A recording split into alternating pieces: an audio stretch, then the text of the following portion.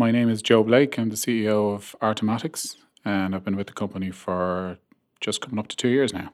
Joe Blake's company, Artomatics, uses AI to help empower artists. This is Move Your Business to the United States from Mount Bonnell Advisors, the consultants who guide you on expanding stateside. I'm Nasran Tavakoli-Farr, or Naz in short, and we're speaking to companies who've made the move to find out their pearls of wisdom and any words of caution. Mount Bonnell CEO Sebastian Sauerborn will also be answering your queries about expanding to the US, so send your questions over to info@mountbonnell.com. We've also put that email address in the show notes.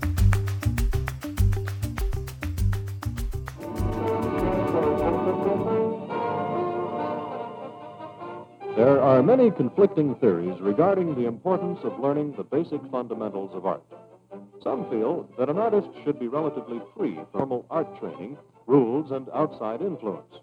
On the other hand, there are those who are very academic and technical in their approach. They feel that everything should be done according to a set of predetermined rules.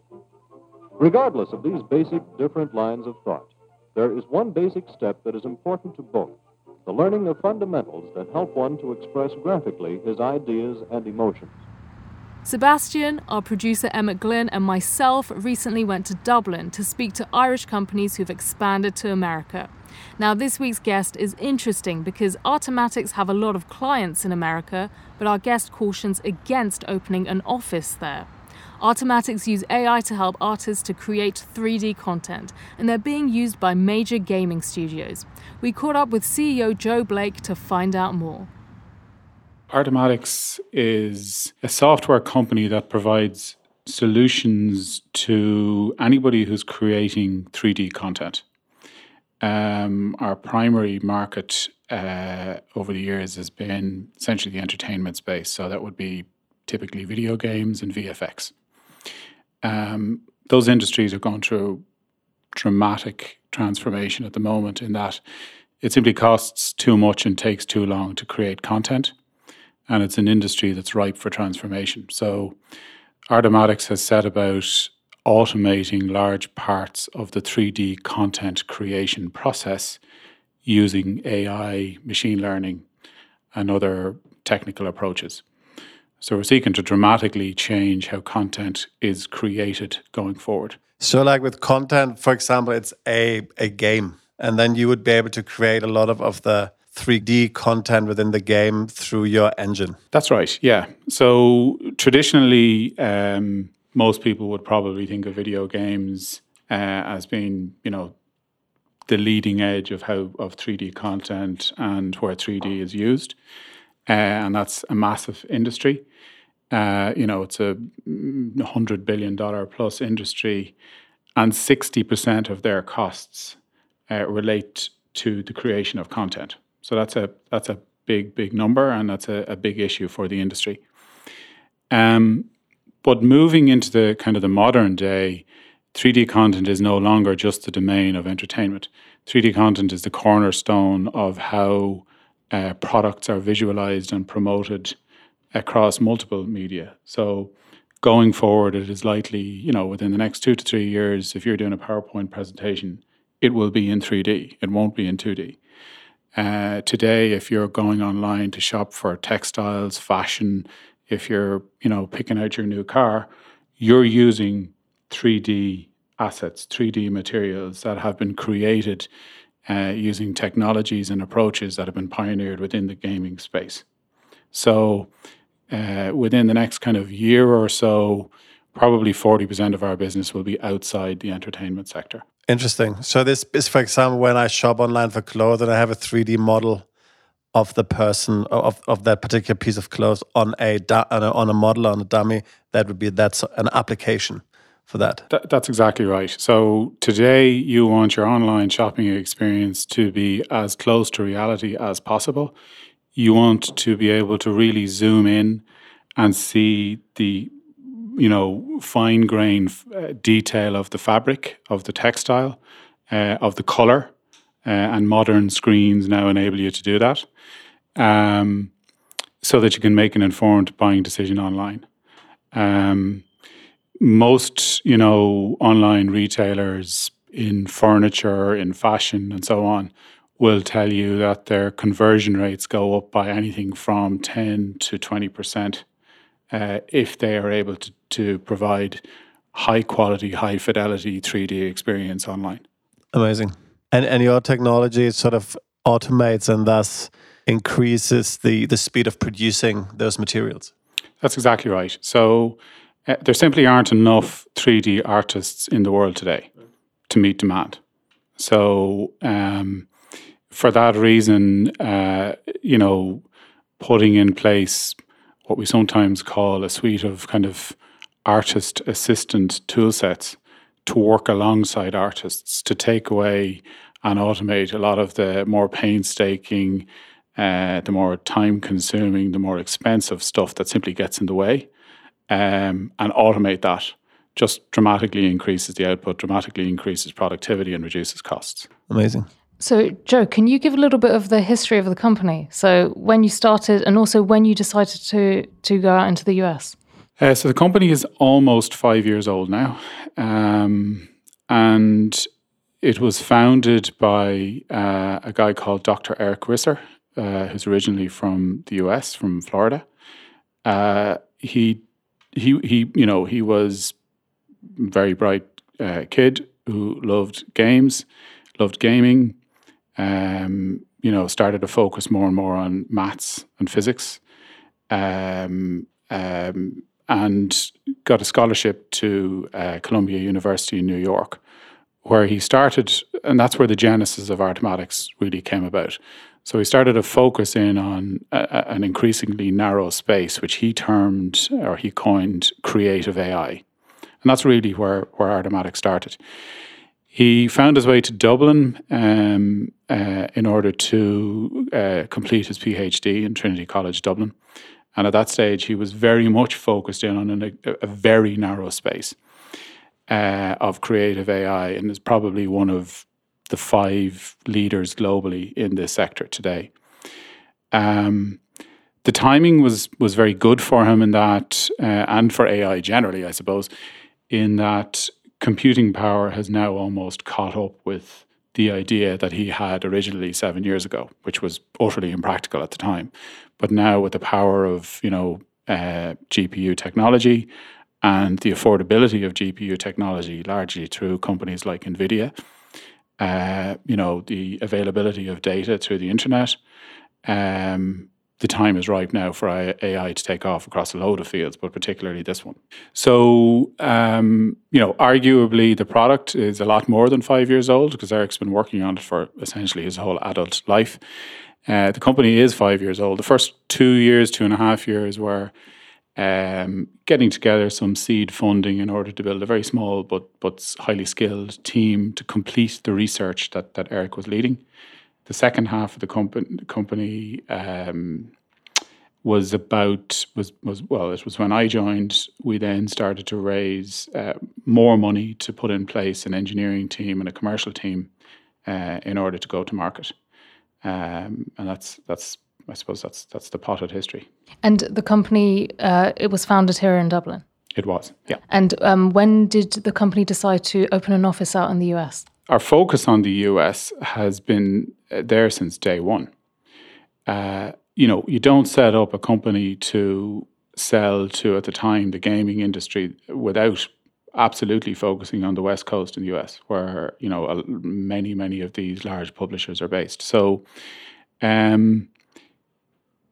since the very early stages, we set about to speak to industry very, very closely, to tell them about, what was at the time an idea, a vision, to share with them some of the approaches we were taking. We attended, so there's 2 main conferences every year that are kind of must-haves for us. One is GDC, which is a Game Developers Conference in March, and the second one is SIGGRAPH, which is, where any new research in this space gets published. And, for 5-6 years, Eric has attended those conferences, and more latterly, we as a company have been attending those conferences. And what we've used them to do is to reach out to and speak directly to our target audience. So before, arguably we wrote a line of production code, many of those large publishers knew exactly what we were doing, felt as though they were inputting into our plans, and have felt very much part of the Artomatic story. So I'd argue that that's when we first had our presence in the US.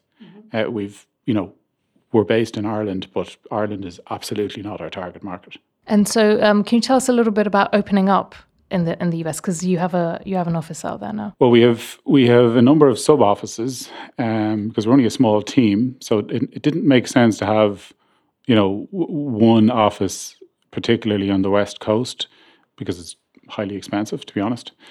So what we have is, as we've grown out the team, generally we've selectively handpicked key people to put in the US. So, for example, we've hired one guy who's a principal researcher for us, who's got 25 years experience, specifically in a related field to Eric's field. There isn't somebody like him anywhere in Europe. So we've deliberately handpicked people like that who can do two things. One, who can contribute directly to product, but also who can inform us about particular industry verticals and niche markets. And what the feature set needs to be to take us there. So they give us that instant credibility and so on. So for us and for me, it's absolutely not about opening an office in the US. Frankly, if I never had to do that, it wouldn't bother me too much, because frankly, it's very expensive. What it is about is selectively handpicking the right talent to get us to where we need to be. So the other key resource that actually we're currently headhunting for is a product evangelist. And so we deliberately want that person to be in North America, because we want somebody to have 10 to 15 years experience working in industry as a technical artist. We probably want that person to come from one of the large AAA publishers, to tell us, what else we should be doing with an eye on that market, but B, to give us instant credibility, again, to be able to speak their language and so on. So for me, it's less about the logistics of opening an office and more about the resources and the people. I don't really care geographically whether somebody works from home or works from an office.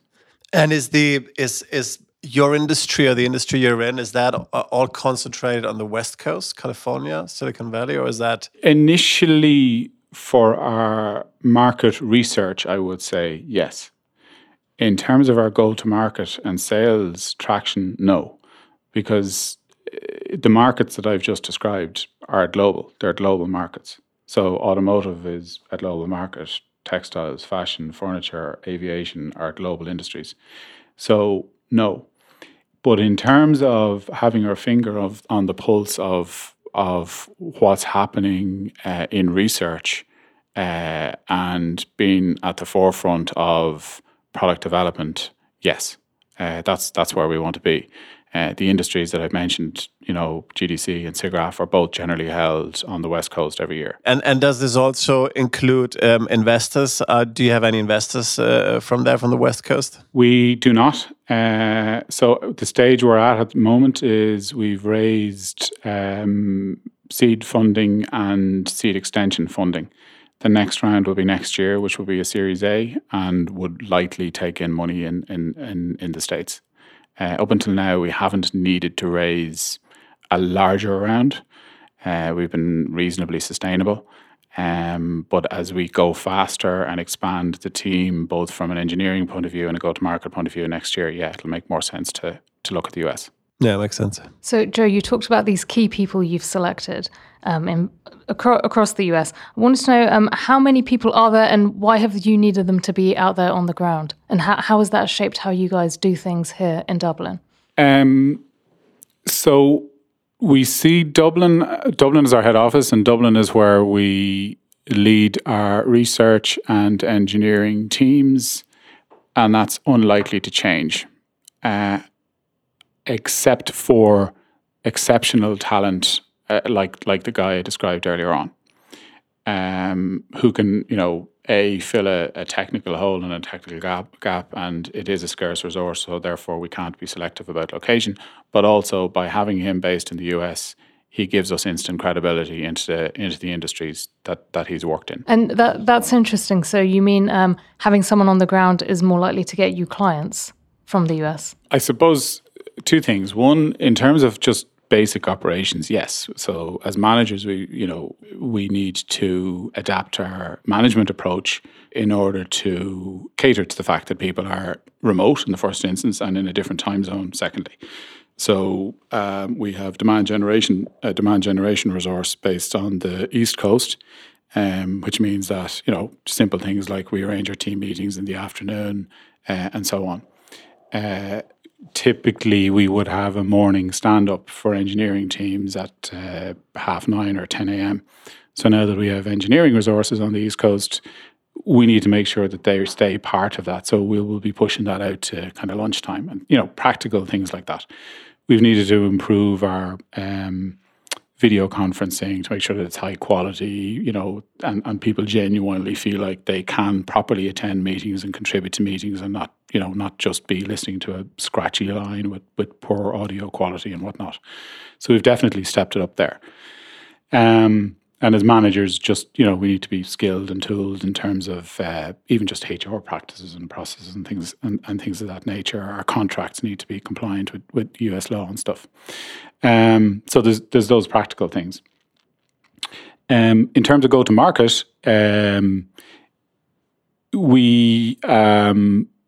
I would say as we've started to spend more money on sales and marketing, we've tried to become more visual in terms of how we tell our story.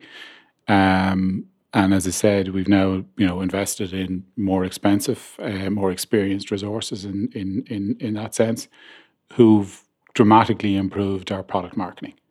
And that's been important because we're now hiring people from the industry who've got, many years experience in the industry and can tell what is a very compelling story, but tell it in a more visual way. So I think that's definitely changed. I think our customers, don't always expect or even want us to be on site with them. But the fact that we can be, and the fact that we can offer to come in and help and do face-to-face training and offer face-to-face support, particularly for initial rollouts and so on, it's a nicer experience for them. It builds credibility. And as I say, very often they actually don't want us on site for confidentiality reasons and so on. But the fact that we can offer helps.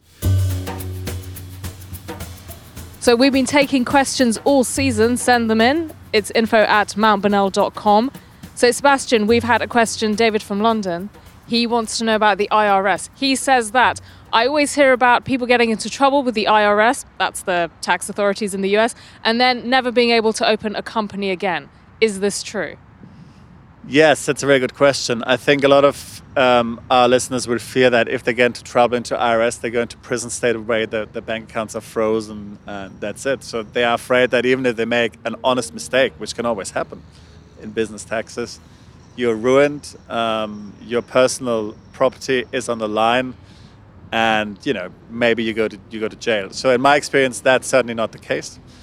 As with any tax authorities, I would be extremely careful and do everything properly. And of course, I would always communicate swiftly, openly, and professionally with the IRS in any matter.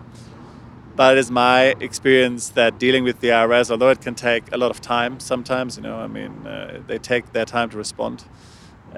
Oftentimes, things can be solved quite easily.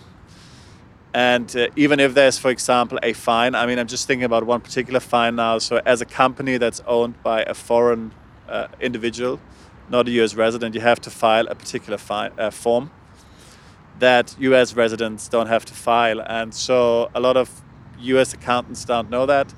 Anyway, if you file the form only 1 day late, there's a $10,000 penalty straight away, right? For every case. And you might have filed, you may need to be obligated to file 3 forms, so then it's $30,000 straight away, 1 day late.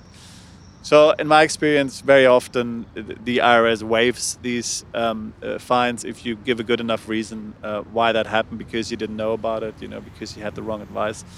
So I think it's definitely possible to talk with them. I would definitely be extremely cautious about dealing with them in a very reliable and professional manner. So get professional advice, so it helps you writing those letters. But other than that, I don't think you have to worry about anything.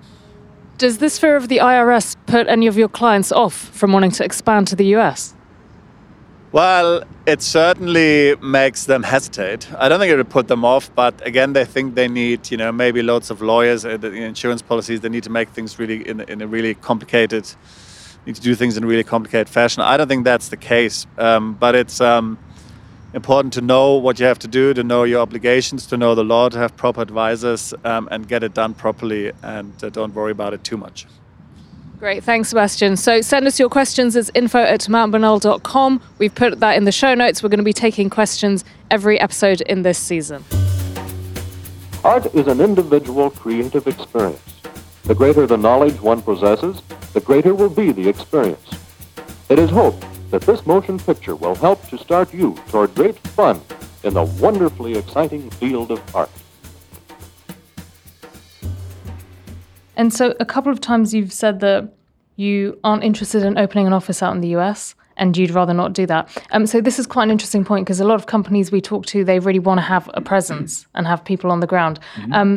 So there's a lot of people who are listening who are in that stage of deciding whether they should move their company. What would be questions that you think they should ask themselves about whether they actually need to do that at all? Yeah, so I would say the decision to go into any new geography, particularly North America, being as large as it is the one thing that you need to get right is focus. So who are your target audience? Exactly who are your target audience? Now, we have been able to get that down to 25 names, 25 brands, 25 global publishers who we want to talk to, who we absolutely need to understand what we do and to get our message in front of them. Having an office in New York or Boston or San Francisco is not going to help us to do that. So what we need is first-class marketing. What we need is to be where they hang out, and they most definitely hang out at the two conferences that I've mentioned previously. And we, that gives us a nice opportunity to meet with their senior team and their artists and their technical directors twice a year. And we absolutely make it our mission to do that. And we travel as a team. We plan for certainly, a month or 2 months in advance to make sure that we execute like crazy against those two conferences. And if we need to spend more time over there and visit them on site, absolutely we can do that. That's not an issue. And we can, when we go to GDC, we will generally tend to spend at least 2 weeks over there. In terms of the consumption of your software, so how you sell and how they consume your software, in our case, again, it's desktop software. We make it easy for people to test. We make it, easily downloadable. We make sure there's lots of supporting documentation. We double down on our proactive support. So our support isn't reactive at all. It's very much proactive. We will monitor the metrics. We'll monitor usage data, and we'll reach out to people directly if we think that they're, having problems, or if we think that they're not using it as they should be. So we try and be on the front of mind all the time. And again, having a physical office doesn't help us to do that. Sorry to labour the point. But what would be the advice you'd give companies who are in that decision-making process of should we go out there, should we not? What would be your do's and don'ts? So I would obsess on product market fit, as I said before. So go out of your way to spend quality time almost in workshop mode with those with that target audience. Spend lots of time whiteboarding your ideas, explaining what you're building, why you're building it, what the problems it solves, and make sure that they validate that every step of the way. As soon as you can put an early alpha of a product into their hands, do it. And you start to build up a trusted partner relationship with them. Even if you've gone through those 2 steps and people are telling you, yeah, this is great stuff, and they're not prepared to take the next step to test your software, even that itself is telling you something. That they're not prepared to put the time into evaluating your software. If that is the case, well, then your software is clearly missing something. It's not compelling enough for them to want to do that. That's a hugely valuable cycle. And that's where I would be spending any precious resources that we have, rather than in bricks and mortar offices, rather than in expensive field sales or marketing. Because as I said earlier, every dollar you spend there is worth probably $100 in sales and marketing. So absolutely obsess about getting that product market fit right by speaking directly to the target audience. And by all means do that face-to-face if you can at all over there.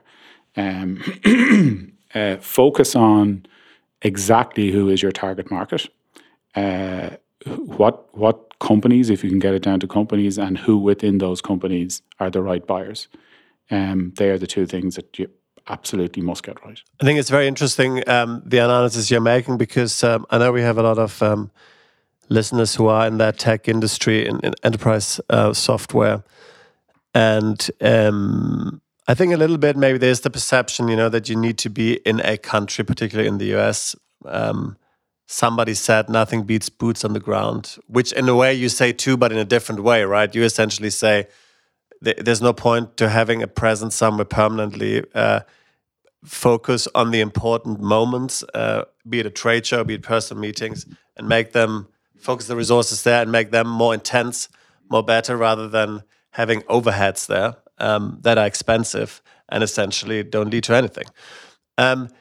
And I think what you are saying is that in your industry, those potential clients, they don't mind that, because everyone is so kind of global and cosmopolitan today that they don't mind working with you through Zoom or WebEx, communicating with you.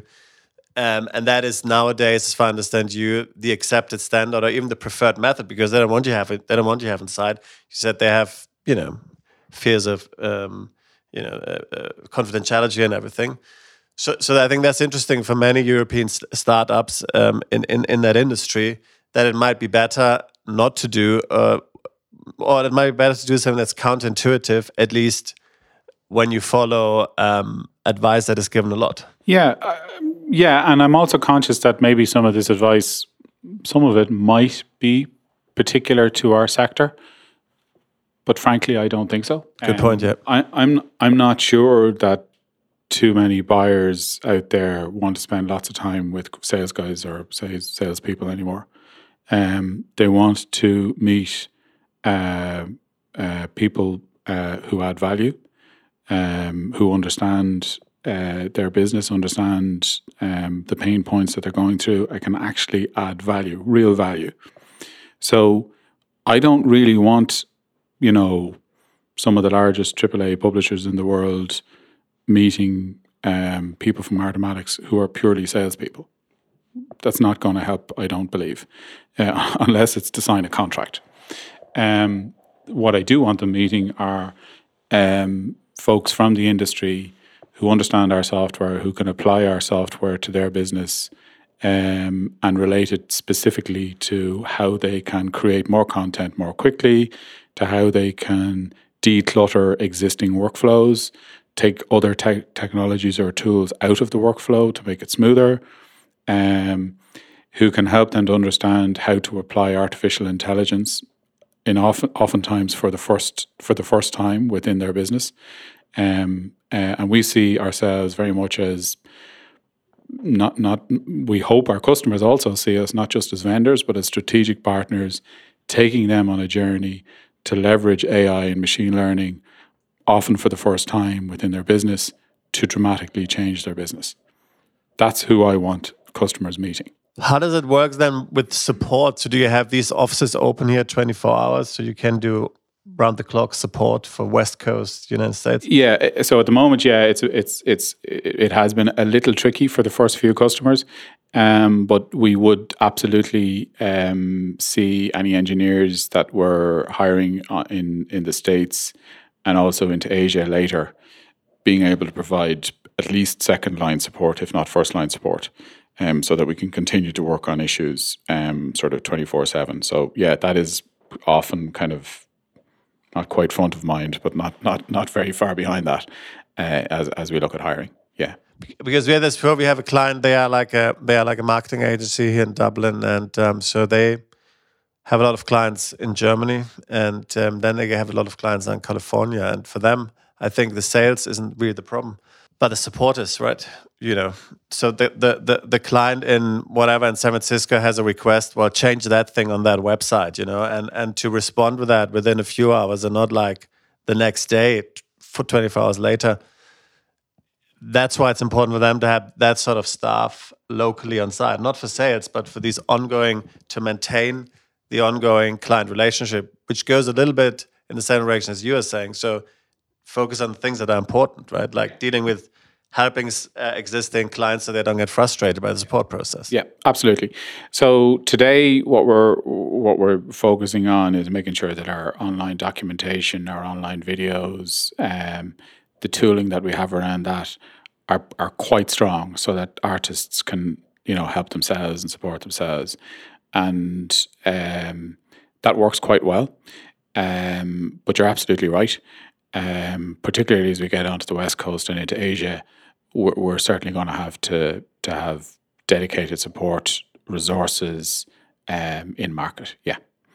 For now, it's not a burning issue, but it's certainly in our plans for the new year. That makes sense. So, Joe, just to wrap up, I wanted to know, what questions do you think companies should ask themselves when they're kind of considering whether they should make this move or not? It's probably likely that it's not a question of whether they move into the US market. In most cases, that's probably quite clear. It's a question of how. Mm-hmm. And as I said, personally, I think there's an old school of thought, which is we must put sales resources on the ground, and great salespeople make a great company and all that kind of good stuff, which used to be true 10 or 15 years ago. And that's my background. I came from sales, marketing, commercial background. But I really don't believe that's true anymore, and I'd struggle to think of an industry where it is true. So to think really, really smart about how you can be efficient with your dollars and your resources, to think about easier ways to get in front of your customers. And in our case, we've absolutely oriented ourselves around 2 large conferences every year. And by the way, we don't take booths at those conferences. We book a room. We have a large meeting room, and we invite people to come to our meeting room and spend an hour to 2 hours with us in workshop mode, not in sales mode, in workshop mode. And, we literally don't leave that room for 12 hours a day for 5 or 6 days in a row. That's the highest quality time, I can spend, our CTO can spend, our product people can spend with customers. And again, it's not salespeople. It's me, it's our CTO, it's our product people, listening to customers, telling them what we're doing, telling them our plans, and giving them advanced warning of where we're going. That's what you should be doing. And that's what builds you credibility and respect with tier 1 customers, rather than, wheeling out the traditional sales and marketing engine. So we spent our time and our energy and our money on that rather than bricks and mortar. And we did it very, very early, as I said, when we were still a research company. And it's absolutely paid dividends, hugely paid dividends. So for a very small company like Artomatics, which is only 5 years old, has only launched a product this year, we know we can get a meeting in any of the AAA publishers in the world anytime because they know us. Okay, the world at large mightn't know Artomatics, but our top 25 target audience around the world absolutely know us. And that's why. So you're saying focus on making a really good product and that will sell itself in a sense? It sounds a bit simple, but yeah, that is, I guess, what I'm saying. Yeah. But that needs to start very, very early, very early. And if what you're building is sufficiently compelling, it'll work. And that has been the recipe for Artomatics, and it has worked. And I guess you have involved those companies that you talked about now, those 25 companies from a very early stage, right? Even before you start to write code, they were basically part of the journey, so to speak. So it's a commitment into long-term relationships, consistency, and also I'm sure trust and loyalty then build up, because when they are involved, they are kind of become stakeholders. Even though they're not owners, but they become stakeholders. So they have an interest in the success of the product. Yeah, absolutely. I mean, as I said, I joined only 2 years ago, Artomatics. And, I'll never forget the first GDC that I went to. First of all, I was astounded by the names, the brands that we were meeting, that we had secured meetings with, that they were traveling to meet us, leaving the conference facility to come to our meeting suite. And secondly, each and every one of them came in and said, "Hey, great to see you guys. How have you been doing since last year when I met you last?" Or, "Gosh, I remember the first time I met you 3 years ago when you showed me the early demo." They were genuinely on the journey with us and felt as though they were on the journey with us. Just to clarify one thing, when I said before we write a line of code, before we write a line of production code, so we were able to show, early demos, early POCs, early concepts of what we were trying to do that kind of surfaced the research that was happening, the algorithms that we were building underneath. And the deeply technical audience that we're selling to gets excited by that. They're interested in that. They're passionate about that. And they absolutely now see Artomatics as the leader in that field globally, bar none.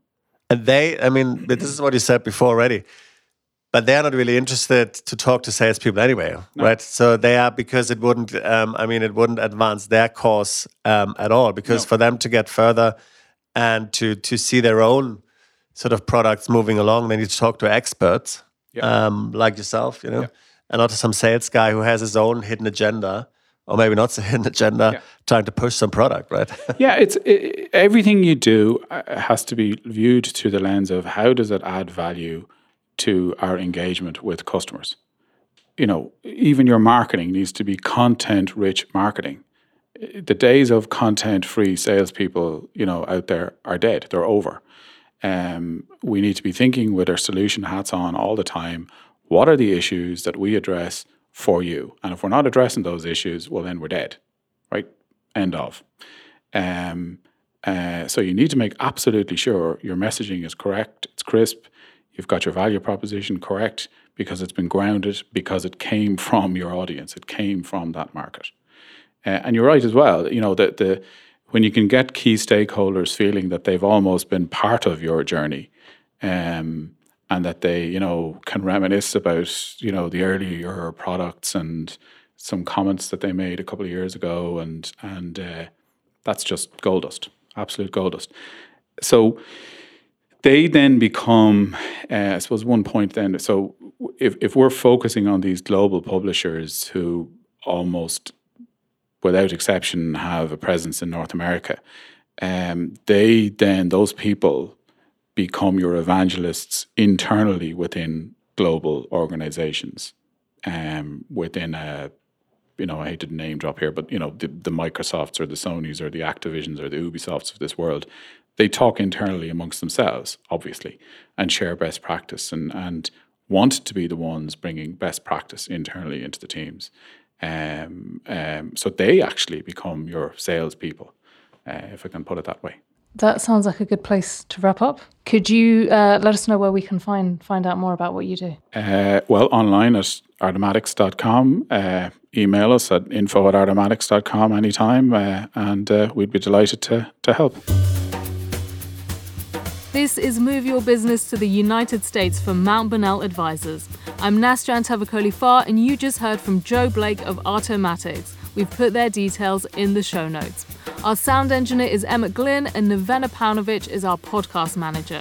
You'll have also heard some samples from the Prelinger archives, who have some great historical material from the US. We'll be back in 2 weeks. Send us your questions about expanding to the US. The address is info@mountburnell.com or see the show notes. We'll talk to you soon.